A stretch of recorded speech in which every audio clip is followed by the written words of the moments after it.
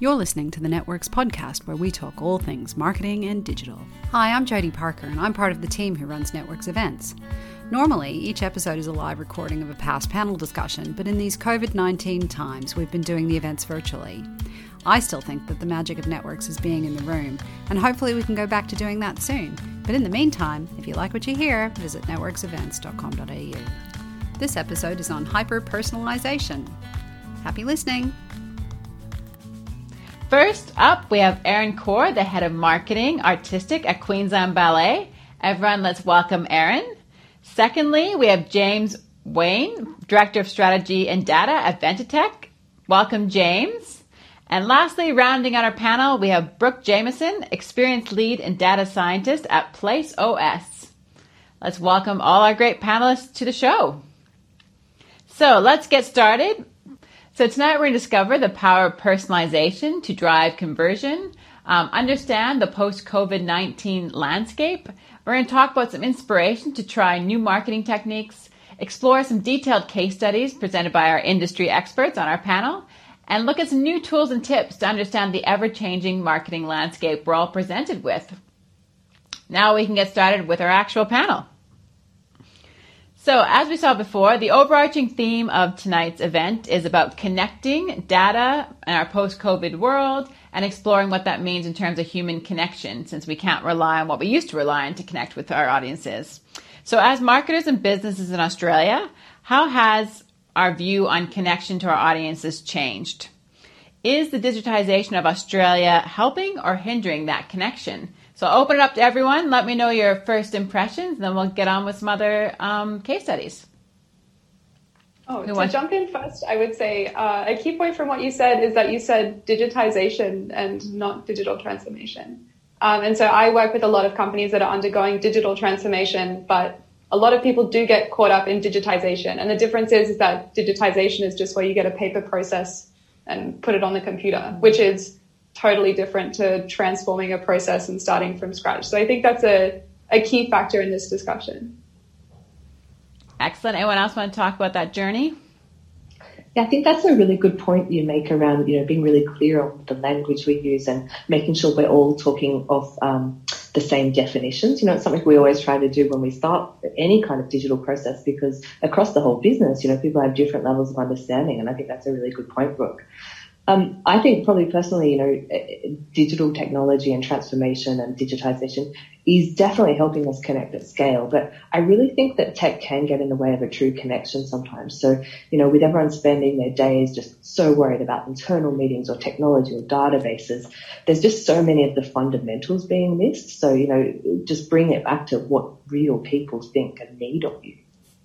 So I think one thing that I wanted to call out, I noted in the question, it talks about how our conceptualization of connection has changed. And I think obviously everyone's abundantly familiar with the experience firsthand. But I think it's interesting to reflect on how this has fundamentally changed. So connection used to be about going and meeting people quite often. Obviously that has shifted massively to a much more virtualized experience. And I think to the other aspect of the question, which is whether it's helped or hindered in terms of digital transformations and so forth, whether that's helped or hindered the process of connection. I think it's a bit of a mixed bag in actual fact. And certainly when you look at, in some instances, demand outstripping supply in terms of people's online experiences, obviously infrastructure, struggling to keep up with the demand that's placed on it. There's some interesting dynamics that have shifted. And I think businesses in Australia, from Queensland's perspective, some of the government services have obviously had to pretty quickly refine their footing. That's all very true. And I really appreciate, James, you answered that question so thoroughly. You took it home for me. So we're going to pass it up to Erin now. You've been particularly challenged to connect to your audiences as Queensland Ballet cancelled its 2020 season. Can you walk us through how you're staying connected and how you've leveraged data as part of that process? Yeah, thank you. Thanks, Liz. It's been a really interesting year for us. We're certainly using this opportunity to create entirely new ways of connecting with our audiences. And, it's a time where everyone is feeling isolated and missing these normal things that keep them going. So we've really moved as much of our in-person live delivery to a digital format as much as we can. And we've created entirely new products and ways of connecting. So I guess as it relates to data and personalization in particular, we're really fortunate that almost every interaction with our business results in some kind of first-party data. However, we have the same complication as everyone else. We have multiple databases across our business silos and, pulling together that, our CRM, our third-party ticketing platforms, and then using all of that data to kind of pull together and then find the audience with the people that have a higher propensity to try some kind of ballet experience. It's complicated. So I guess I'm going to overview a few projects today that we've really, pulled together over the last few months, and they've used different kind of data points in different ways. So I think we have some slides to help you. Thank you. There we go.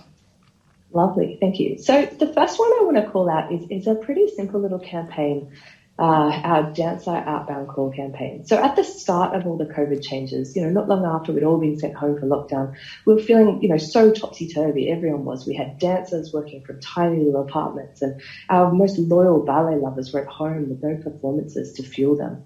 So what we did initially was put the two together. So we dug into our CRM data and had our dancers individually call a range of our wonderful patrons just to have a chat. So we looked for people that had a higher propensity to live alone and just be more in need of a friendly voice and just a really, strong human connection. So I wanted to pull out this one in particular to make sure that everyone's thinking, multi-channel when you look to apply the data you have. So it's so easily applied for scale in the digital channel. But in this instance, we had so much personal impact by reverting to just a good old-fashioned telephone call with a really human-friendly approach. They were so delighted to hear the dancers they admire on the end of the phone. And this is kind of the ultimate kind of personalization. The second one, I wouldn't mind highlighting, is a bit more complex and a bit more interesting in terms of the data application. So 60 Dancers, 60 Stories was quite a big campaign that we ran through June. It was a world premiere of 2 brand new short ballets every day, and it was under the banner of our Keep the Magic Alive fundraising campaign. So we set a pretty crazy target of $1 million to achieve through the month of June. And it was a whole of business effort. So we had dancers working from home, from parks, from beaches, creating entirely new pieces with choreographic mentors. We had our music team composing new tracks, and we even had our artistic staff learning to edit and film and create so much wonderful content. Because of the quality of content and the amazing creativity they demonstrated, from a marketing sense, we had to make sure we were using marketing to really maximize the reach to the right audiences and, importantly, compel them to donate. We mapped out a series of emails and we segmented different lists from our CRM to reach known and engaged audiences initially. Kind of makes sense.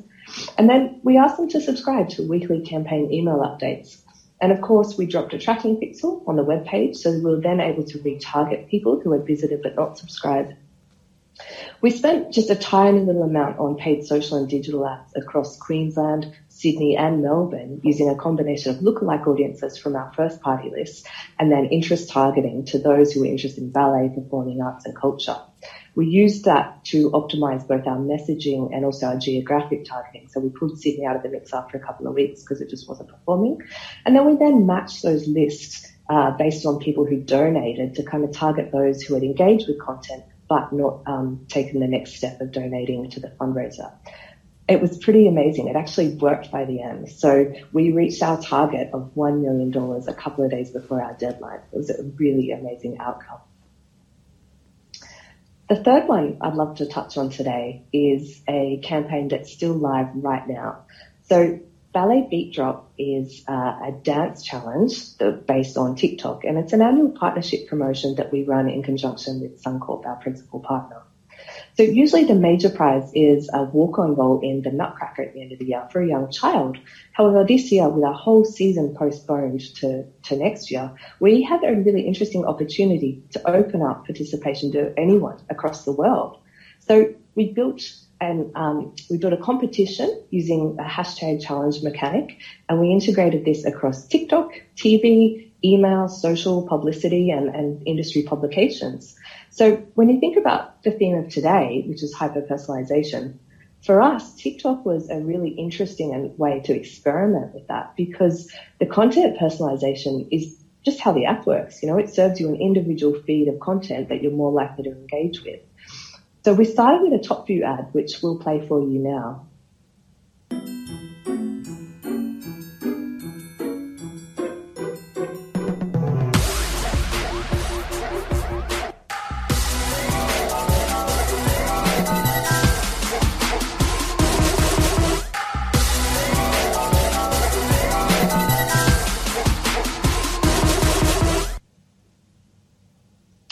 So it's pretty fun, you know, dance challenges are at the heart of TikTok.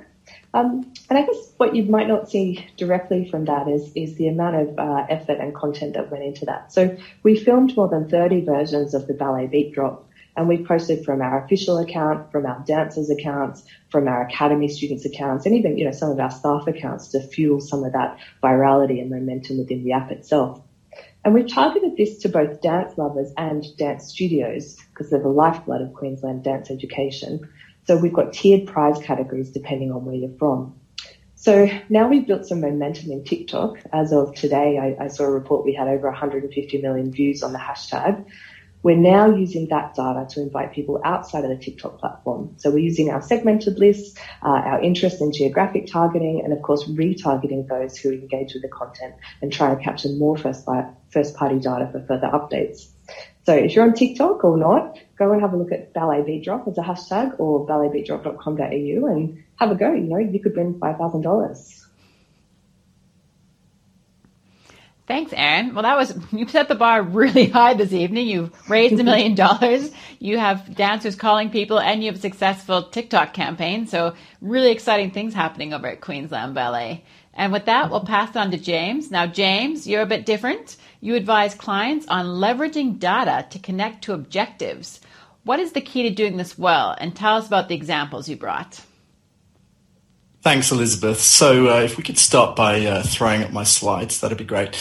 Before I jump into it, I think it's important to start by acknowledging that putting data into decisioning and what is ostensibly developing an analytics capability is not trivial. I think it's worth acknowledging that. And indeed, to some varying degree, businesses get the importance of data. Many businesses indeed will be invested to some degree, whether it's a full department, whether it's individuals and smaller companies, to extracting insights and driving that into their decisioning.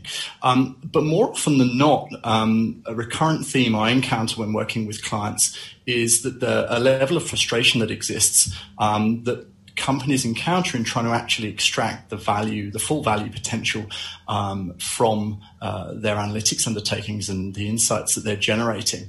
And this is sort of underscored. I'll just throw up a statistic for some recent research. This was US executives at leading organizations that admitted to essentially not competing on analytics, right? So doing analytics or producing reports, producing analytics insights is to some degree relatively straightforward, but actually weaving that into the organization, putting that at the heart of organizational decisioning is evidently a widespread challenge.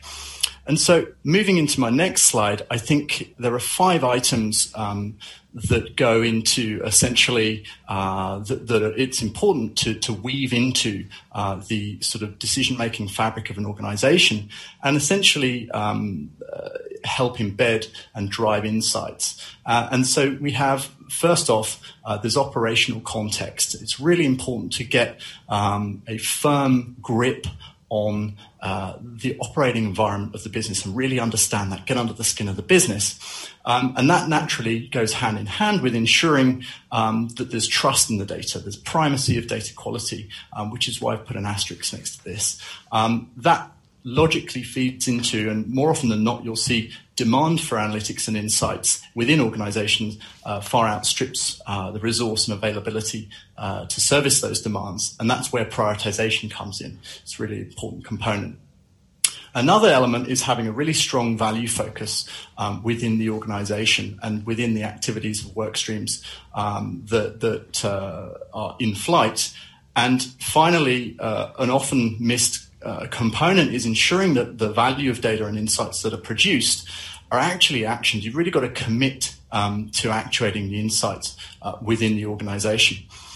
So if we break these into a little more detail, I think in my next slide, we deconstruct this and look at a little more detail as to what it actually means. So first up, if we take operational context and look at what that is comprised of, then the first priority item is to get clarity and alignment within the organization around a vision. So what is the business trying to achieve? It's really important to have clarity there. Often this is formally articulated in a vision statement in a lot of leading organizations. And that naturally, the flow on from that is clarity of the strategy, goals and objectives that everyone can align around. And the vision statement serves to really provide that common cause for people, a rallying cry, if you like, for people to fall in behind and create alignment in key stakeholders. The other component here is really getting a deep understanding of the maturity of the organizational capabilities, or the elements of the capability that essentially comprise insights and analytics. And so what a lot of organizations will do is invest in understanding their current state, their future state. And the key there is to identify key constraints and limiting factors across the components of an analytics capability, things such as the governance, the culture, the organizational behaviors, processes, ways of working, the data, the technology. All of these key elements that ladder up into an analytics capability essentially need to be understood, and a roadmap laid out to get them from their current state to future state, grow their capability, grow their maturity. The next element is obviously data quality. I mean, it's fairly self-explanatory to some extent, but there's an obvious and recurrent theme when talking with clients that they really haven't mastered quality assurance of data. So MDM projects, automated quality assurance projects, especially in larger organizations, are often found lacking. And a key element there is to make sure that there is a sort of a universal view of the data, that's federation of the data sources that are available, and that essentially companies work to ensure that they can leverage all of their data assets and have robust data models and their global ID strategies to identify customers across interaction points, which is a critical component in hyper-personalization. So the next element that then leads into, and I've already touched on this, is around prioritization. So once we understand where we're trying to get to, we've got trust and confidence in the data, we start to look at how we focus our efforts and attention around the organizational initiatives. And it's key to ensure that you have sort of disciplined, agile ways of working, clear roles and responsibilities.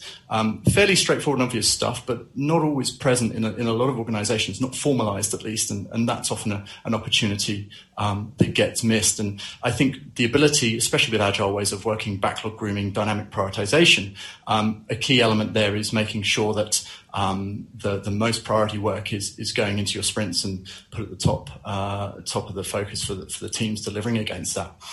Then feeding in to the next item, which we have, is an unswerving value focus. So when I'm working with my team, when I'm working with clients, often I'll probably wax on a little bit too much about value, but a value focus and going after where, in two respects. One is to understand where value sits within your customer base, where that value resides, what the distribution looks like. But the other is to also make sure that insights and analytics are focused around the priority user journeys, the priority segments, the priority items that become apparent once you start to dig into the data and piece together a sort of cohesive understanding of your user base. And then finally, actuation. Now, insights obviously are useless unless they're actually brought to bear. And so a recurrent element that is, or a common pairing between insights to drive business objectives is an experimentation program. And it's important to leverage those to validate hypotheses where possible, and to make sure that impact is measured clearly and understood, tying back to the ROI for working back your ROI and calculating, feeding back into your prioritization activities. And I think, the final item is making sure that obviously you bring to bear the best of a possible experience at any given interaction point at any point in time. Thanks, James. We've had a question from the audience from Aaron, so just want to let everyone know you can still ask questions, and we've had a live action one. The audience member did ask, did the dancers enjoy calling your members? And is it something you'll be doing on an ongoing basis? I think great questions. We're exploring so many options right now. We're not in a position to really rule anything out. And I think they really did. There was mixed feedback across everything, like any kind of personal contact like that. It's a bit up and a bit down and sometimes. But I think overall the feedback was that there was a real connection made, and they enjoyed being able to talk to people who are often just, in an audience or more removed from them. Oh, awesome. So now we'll go back to Brooke. Brooke, you specialize in data-driven strategy. What are your top tips to organizations looking to transition to data-driven marketing as a traditional channels may be limited, and who should be watching in this space for insights? Yeah, so I have a lot of slides to go on with this because there's few parts to this question. So first of all, this first cartoon, Tom Fishburne runs Marketoonist, and I love these cartoons. So for some context, everyone, so I have a degree in pure mathematics, and when I finished my degree, I wanted to do something that was not maths for a while. So I became an e-commerce marketing manager, and I built a company up from really quite small to really quite large. And I did that by harnessing data at a time that this wasn't happening at all. And then now I design tech that helps non-data people make the most out of the data that's generated by their smart buildings. I work for a global smart building company with about 250,000 end users worldwide. And I come back to this cartoon all the time because it's sort of like people who hoard their data and they just want to hoard it in their garage and they just want to have it. They don't want to do anything with it. They just want to know that they have data. And then they end up with these dashboards that have so many elements on them that they don't know what's actually important anymore. And they've lost sight of where they're actually going. So on my next slide, the first thing to think about is with data-driven marketing is what are you being driven by and where are you being driven to? Now this road looks really chaotic. This is actually in Brisbane. This is a Spaghetti Junction is the name of it. It's in Bowen Hills. It's sort of where like the ICB and airport link. But the key factor here is that it looks really chaotic from the top down, but it doesn't feel chaotic to drive on. You can sort of drive on a clear path. You can get where you need to be, but you don't really notice the terror around you while you're going through it. So I would say that any sort of data that you're using for decision making, but specifically in marketing, it's about looking through the chaos to see a solution. I think there's so many inputs, like everyone else has talked about, there's different CRMs and different databases and different levels of engagement from people. But if you stay solutions driven, it will really help clear this whole aspect up. I have a whole article on my LinkedIn about being data driven and not data derailed. I won't get into all that today, but I really would encourage you to read that if you're new, but also not new to data, because I think it's really easy to get sort of stuck on one side, but you really need to stay on your own path. And then so on the next slide, the best advice I ever received as a child was that there's a difference between running from something and running to something. And that's so relevant to both data-driven marketing and also hyper-personalization. You can get into these things because you're running away from, I don't want to be a traditional marketer, or I don't want to be a traditional business, but you're not running towards something that's saying, I want to generate value for my company, or I would like to do a great job, or I would like to find new ways to reach new customers. There's a really big difference between these two aspects, and it's so important to make sure that you're really focused on how you can actually get through and the goal you have in mind. Because if you're not setting a goalpost, there's no way that you'll know if you've achieved it at any point. So things like SMART goals, I encourage everyone to look up, but essentially it's a way of saying, you could say, oh, I would like to lose weight. Or you could say, I would like to lose 5 kilos by the 31st of December, because it's SMART, so specific, measurable, attainable, relevant, and with a time constraint. And all of these things help to make sure that you will actually achieve that goal. And the next slide is all about one of my favorite books, which is Principles by Ray Dalio. Ray Dalio is actually a hedge fund manager, but I recommend this book to everyone that I mentor because it's so important in creating a framework of systems that will really help you to attack the larger problems in your life. I think it's hard, especially with data-driven marketing, like there's so many moving pieces at play, but how do you actually find a way to win with all of this chaos around you, like I was talking about before? So essentially it's a 5-step thing. So at the start, you set the goals that we were just talking about. But then number 2, really importantly, is problems. Because if you try to make any change, there will be problems along the way. It could be, oh, we don't have connection between these 2 data sets, or the data is completely unorganized in one of them, or we can't use it, or something hasn't been set up correctly.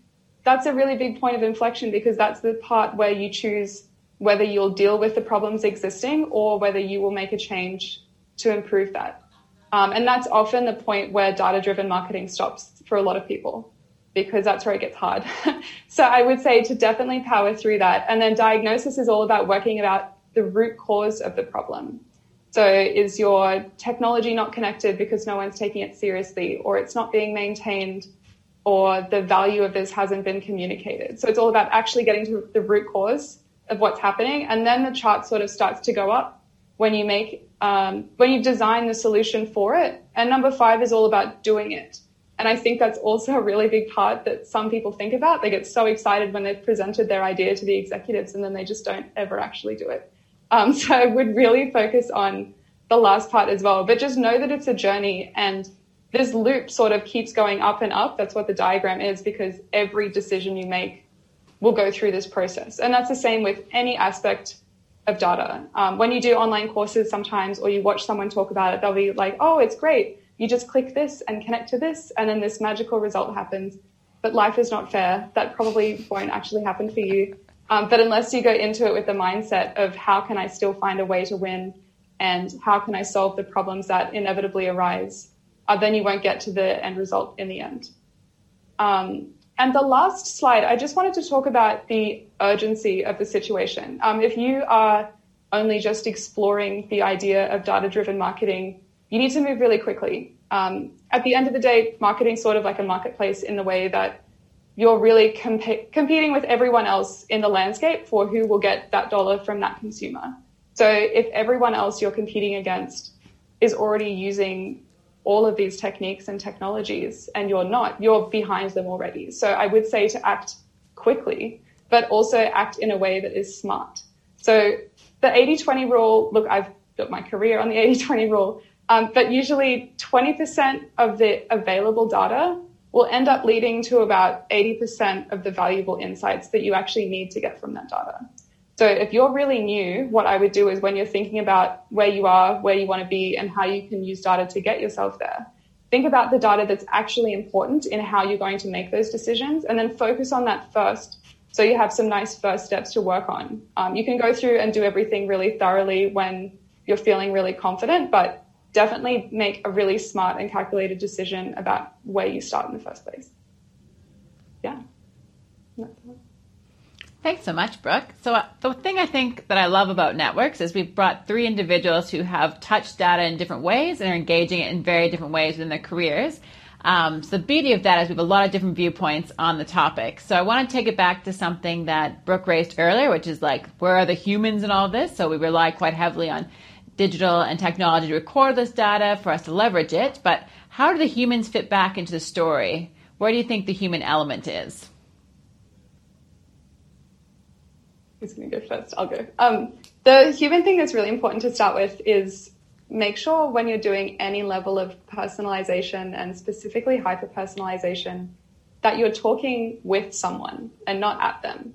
It's really easy to take it as an opportunity to be really creepy and find out something really specific about them, but it's so important to go through and think of, what am I having a conversation with them? Am I allowing them to make a decision? What does the human at the other end actually want? They'll probably tell you if you give them the opportunity to. So definitely as a dialogue and not a one-way transaction. Yeah, I'll come back to that also. I think that's a great point. And, I think it's something that you intuit naturally when you're being communicated with rather than at to the point made. And I think it's really important and essential to demonstrate sort of an integrity in the execution, right? Just because you can do things, and you can do an enormous amount of things in terms of predictive horsepower of data when it's brought to bear, one should also be mindful of the ethical implications, I think, and some of the more nuanced considerations as, are you actually showing empathy with the user? And I think, I won't call out any names, but it's been interesting during the COVID period to see how different organizations have communicated to me personally, just a sample size of one.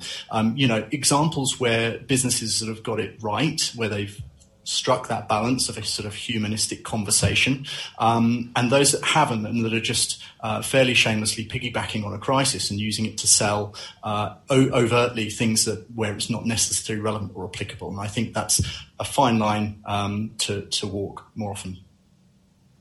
Yeah, I think that's a really good point as well. I mean, you talk about specific language and copy as well. I mean, don't underestimate the importance of creative and creativity and the language you use and how all of that comes through. I mean, just be really human about it, step back from how many versions of this and that and all the kind of tech around it. Be like, okay, how am I going to feel when I get this? How does this feel as it's connected to my brand? What's the emotional sense I'm getting from this as well? And then, worry about the details that falls through after that. Well, then I'm going to take a question from the audience now, and this I think is aimed towards James. James, do you want to elaborate a bit more about the ethics of personalization and connecting to humans through some of these technologies? Wow, there's a tricky one. You opened yourself to it. I did. I'll take it. So I think this, and actually this quite nicely segues into one of the topics I'll touch on later, which comes back to trust. And I think it's a very related bedfellow to the topic of trust more broadly. But I mean, there are many examples in the literature where companies have crossed the lines in terms of predicting behaviors or rather use the data that they have to impute what people are up to, in some cases nefarious indeed, things that they wouldn't necessarily want spoken to in marketing collateral that comes through them, whether that's door drop creatives, and we talk about some of these creatives, they can be fairly revealing. And certainly from some of the UK examples, I know that you can tell a story by looking in some of the more advanced retailers, could tell quite an interesting story of looking at the products they're pushing towards me. And indeed the lifestyle, Amazon, I think do a reasonably good job of this, but one example of the ethics, they target me quite heavily. I've got 2 young daughters. And I think that's very tricky where you start to leverage the data that you have or the imputations that you're using to use and target and personalize messaging and sales and to try and influence the emotional state. I think it gets very tricky in terms of emotional manipulation. And indeed, I think it's way back, 2012, Facebook were doing some experimentation as an example, and they were called out by their user base because they were looking to see whether different visual arrangements in their newsfeed influenced the emotional state of the users. So if you put more or less positive news in their newsfeed, whether following on from that point, those people were more or less likely to post positive or negative things. So there's some pretty sketchy things that you can get into, and indeed there was big outcry at the time. There are many other examples like that, of course. Anyone else consider the ethics of hyper-personalization in their marketing campaigns that they want to comment on? Not with marketing, but the ethics of this is something that I work really closely with all the time at my job. So I experience Lead for Place OS. Essentially, we get all the tech within a building, usually a workplace, to play nicely with each other, herding cats in a way. And then we strip everything down to a useful data source, and then we can automate and create digital experiences on top of that. As a result, we know we can help people see where they are in each floor. So if you've got like a 7-story office building and everyone's hot desking, you can see on your phone where your colleague is to go and talk to them. Companies could say, oh, how long do all our employees spend in the bathroom? We just don't do that. And it's definitely choices made along the way. And earlier, I think James mentioned it, that just because you can do something doesn't mean you should. And being a leader in any technological field, but especially this one, is all about guiding people to make the right decision and then standing up for what you believe is the ethical decision. Because it is new and sometimes it isn't a gold standard to follow, but that doesn't mean that you can't make one. Well, you set yourself up quite well, Brooke, for our next question, which is about we're all heading back to the office, or some of us might be debating the pros and cons. Since you do work in offices, what challenges are you working on overcoming using the data you have, which you've mentioned? Right. So this bit is less exciting than it could be because currently a lot of my work that I've been doing is under heavy legal protection. We're waiting for a few press releases to come out. So watch this space and this will make more sense soon. But essentially what I do is, yes, I am the user experience lead, and that means I do essentially human-centered design, which shockingly keeps humans at the center of the design process. And we help make sure people have a great day at work. So that means how do they feel like they're the most productive? And then how can we help create that experience for them? So this can be, we can book someone a car park in the basement, and then we can give them access up to their floor to a desk that's automatically booked for them, or in a meeting room like this one, all of the technology set to their preferences when they arrive, because we know their booking, for example, because we have access to their calendar and their Active Directory, and then all of the hardware and software in the space.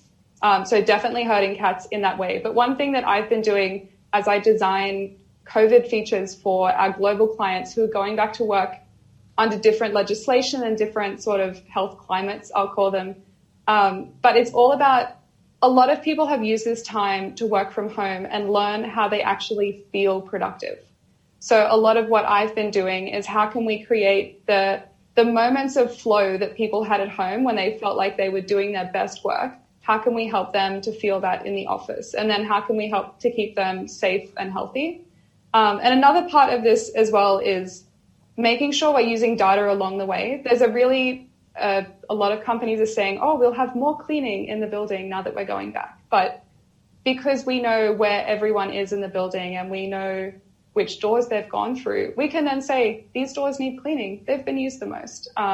Or we can help with contact tracing within an office, or we can help with all of these parts that seem really difficult to do. But given the technology that already exists, and my company's been around for quite a while, it's pretty established databases in a lot of our global clients, it's really good to get those results and move forward from them. And just definitely about keeping people happy and healthy, and then helping everyone to leave what was bad about the workplace back before COVID, in the before COVID times, and then really move forward with the future that they would like to build for themselves. Because now that everything's sort of been broken down, I think a lot of people, when they go back to the office, are hoping to make some really positive changes. And it's all about how can we create that best environment for them.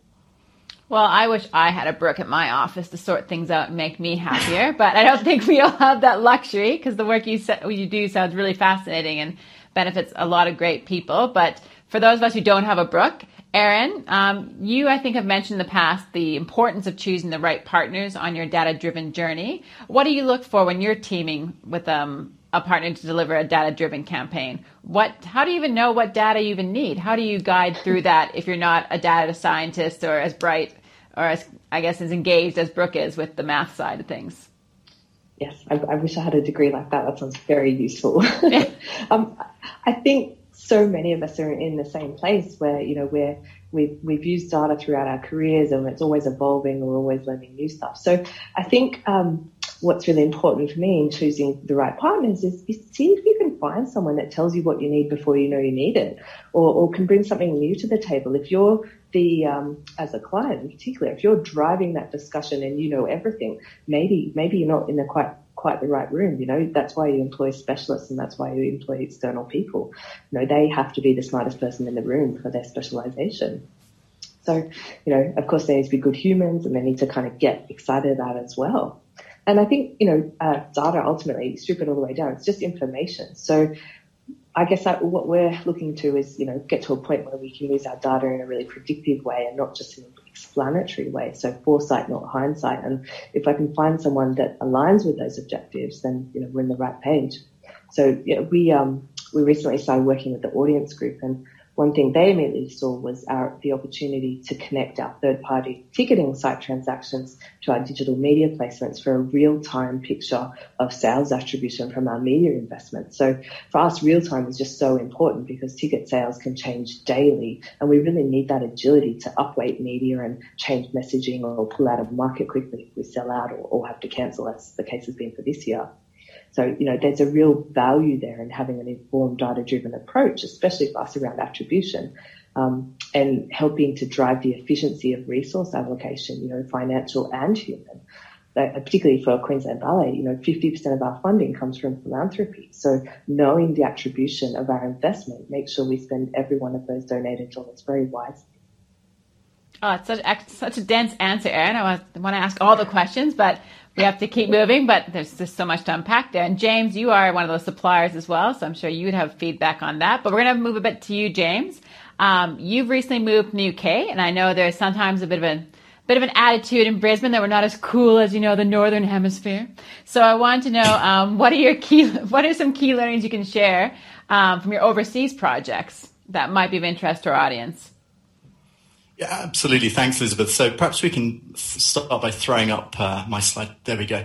So I think there's one particular topic that I wanted to talk to specifically because, I think there seems to be more focus in Europe and the US around the topic, and that is the topic of trust. And, it logically follows to a large degree a function of, in Europe, the introduction of fairly draconian legislation around how data should be used and consented and permission management and so on and so forth that many people will, of course, heard of, called GDPR, General Data Protection Regulations. And, potentially, I think organizations, and certainly leading organizations within Europe and the US, really approach the topic with a slightly different mindset and with a lot more focus. And so it can be quite a dry topic. So I'm started off with a couple of stats from some consumer research. The guys at Salesforce published this year around the state of the connected customer. And I think the first pair of numbers I think are quite interesting, wherein consumers, 63%, I'll read it out because it's quite small on the slide, 63% of consumers say that most companies aren't transparent about how their data is used. And following on from that, 54% of customers said that most companies don't use the data in a way that benefits them, or at least that's their perception.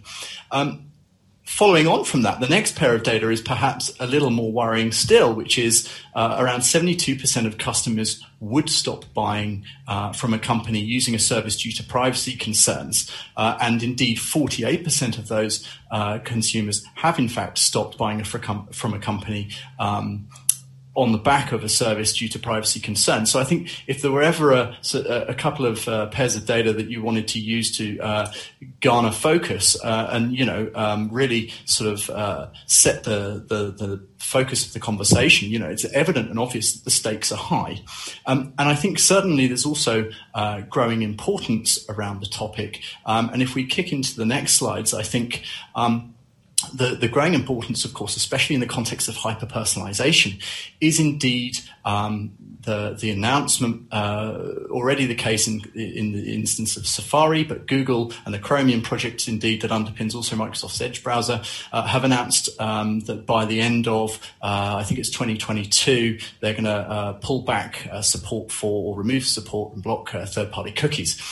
So the whole cookie conversation, we could talk about it extensively. There's a lot of interesting material around the web on this topic. But indeed, there's a lot of dependencies on the technologies used in marketing today that are underpinned by third and first party cookies. And so I think, in the context of that, where the primacy and the priority is growing, the obvious countermeasure where cookies crumble is going to be what I call the rising tide of authentication.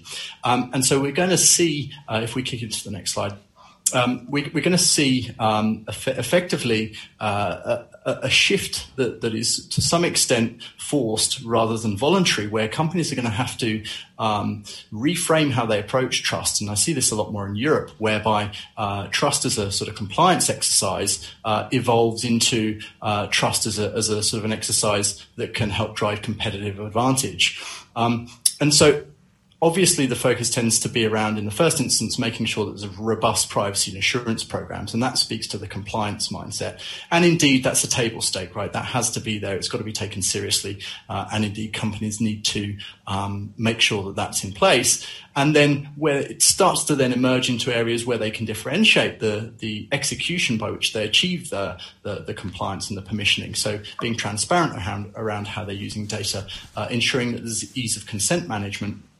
Again, consumers are starting to clock onto and read these T's and C's and juxtapose their experiences of those technologies and the consent management and permissioning. And if you're at the back of the pack and have a very sort of painful and protracted articulation of how you use data, or it's not forthcoming, you're going to start to be at a disadvantage to those that are.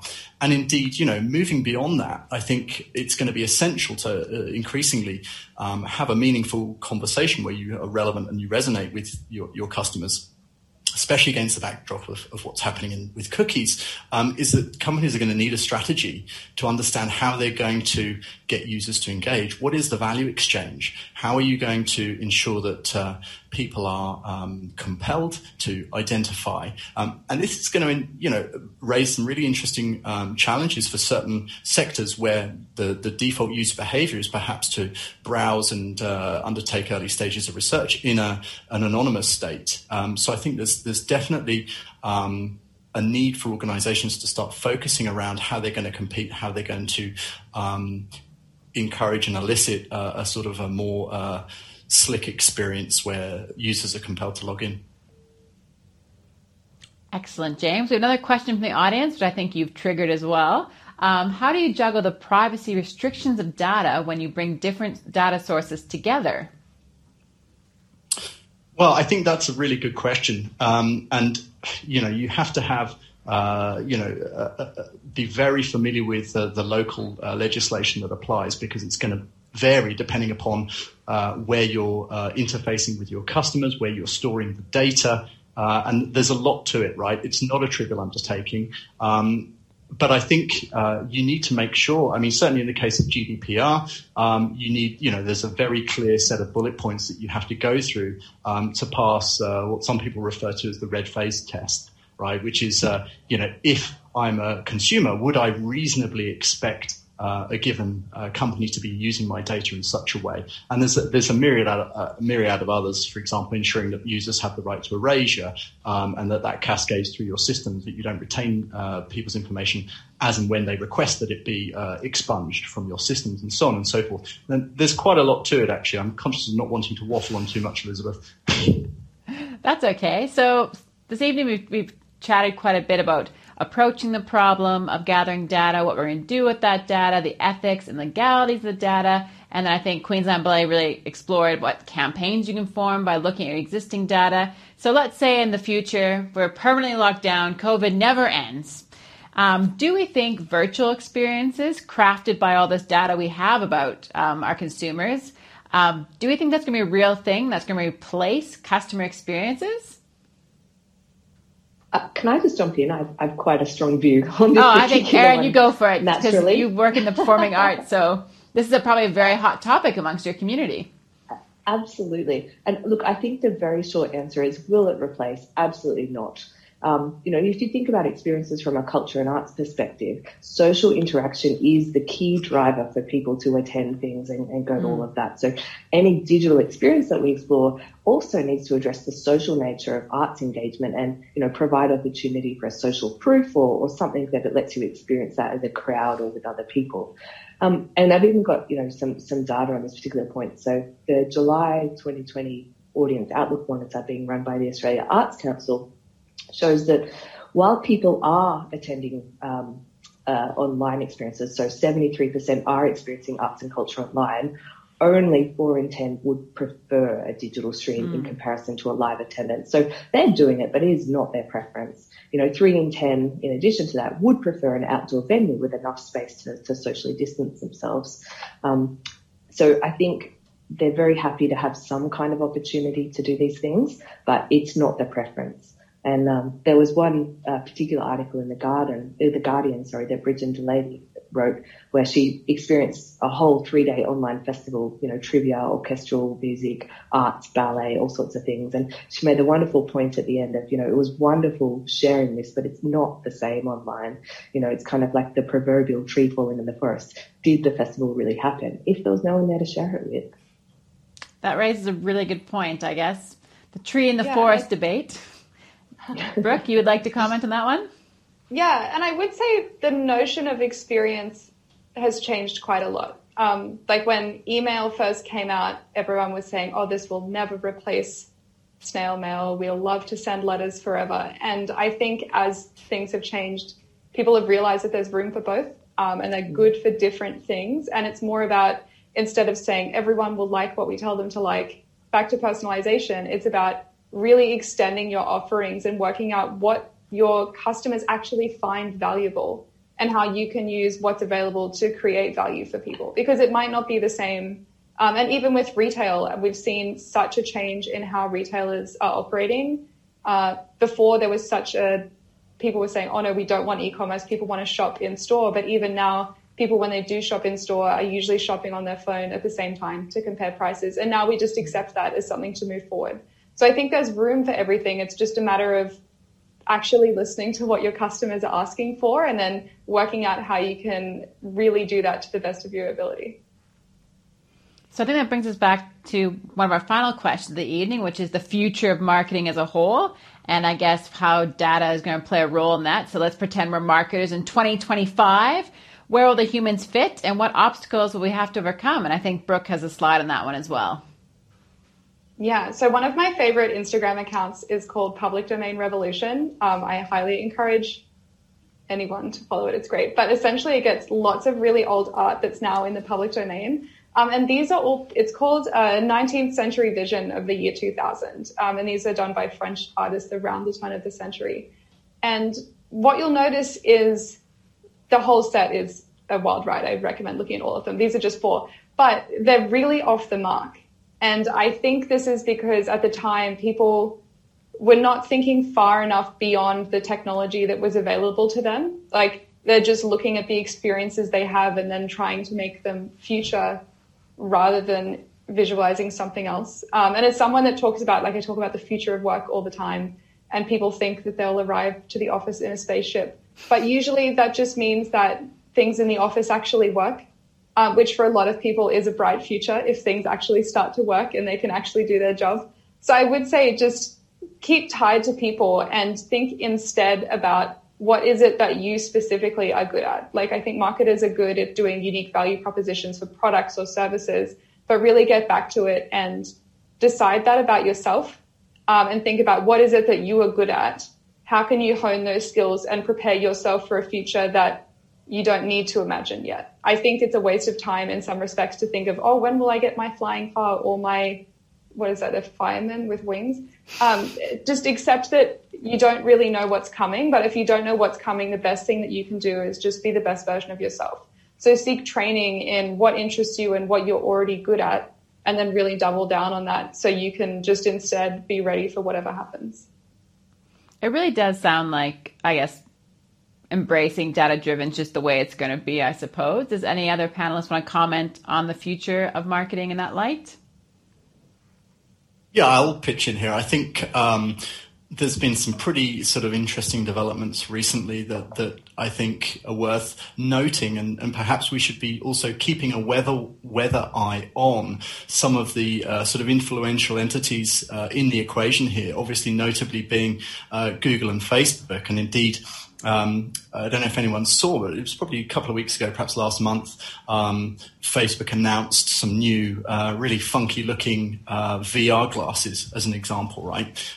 Indeed, Google are sort of behind the scenes. They've been competing for years, arguably, on VR. But I think looking at these guys pushing the technological boundaries, keeping an eye on what they're actually filing for patents and things of this nature, if you want to sort of be a quasi-futurologist, right, keeping abreast of what might be coming down the pike, as it were, is an important one, and something that I think you can sort of while away quite a lot of time, obviously, on the web, scratching around. But I think the future of interaction and marketing is going to be much more heavily driven by virtualized experiences. And as marketers professionally, I think we're going to see a massive growth in the ease with which we can interrogate and sweat data assets. Yeah, I'll leave it at that. Aaron, you want to have a last word on that one? Oh, look, I don't think I can top that. I think I would just echo Brooke's sentiments in that, focus on kind of your human strengths, and use the technology and the data available to strengthen those. So, automation frees up those marketers from having to do those repetitive tasks, so you can focus on the thinking things more like strategy. Excellent. And with that, we will wrap up that portion of the show. And I think we'll go now into our top tips. And this is a great chance for our panelists to showcase how they think. And if you identify with panelists, I think we also share these on social media, that you can have a look at those resources as well. So we'll start out with Aaron. Top tip. Top tip. Michael Porter here. The essence of strategy is choosing what not to do. And it was quite pleasing for me to hear earlier both Jade and Brooke talked about this sentiment. Just because you can do something doesn't mean you should. Choose not to do certain things. If you don't have your basics in mind, don't necessarily jump onto a trend. Hyper-personalization is a tool. It's something else you can use in your arsenal. It is not the only thing. So think about what the best choices are for you to win effectively, which is what a good strategy should do. Excellent. James?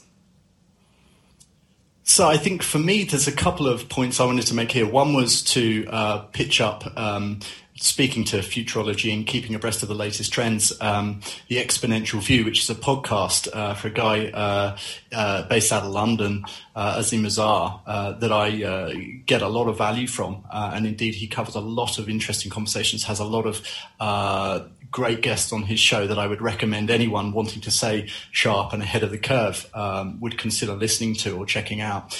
And I think the other quote there really, I think, is sort of apposite in the current times, right, where we're all working through challenges to varying degrees.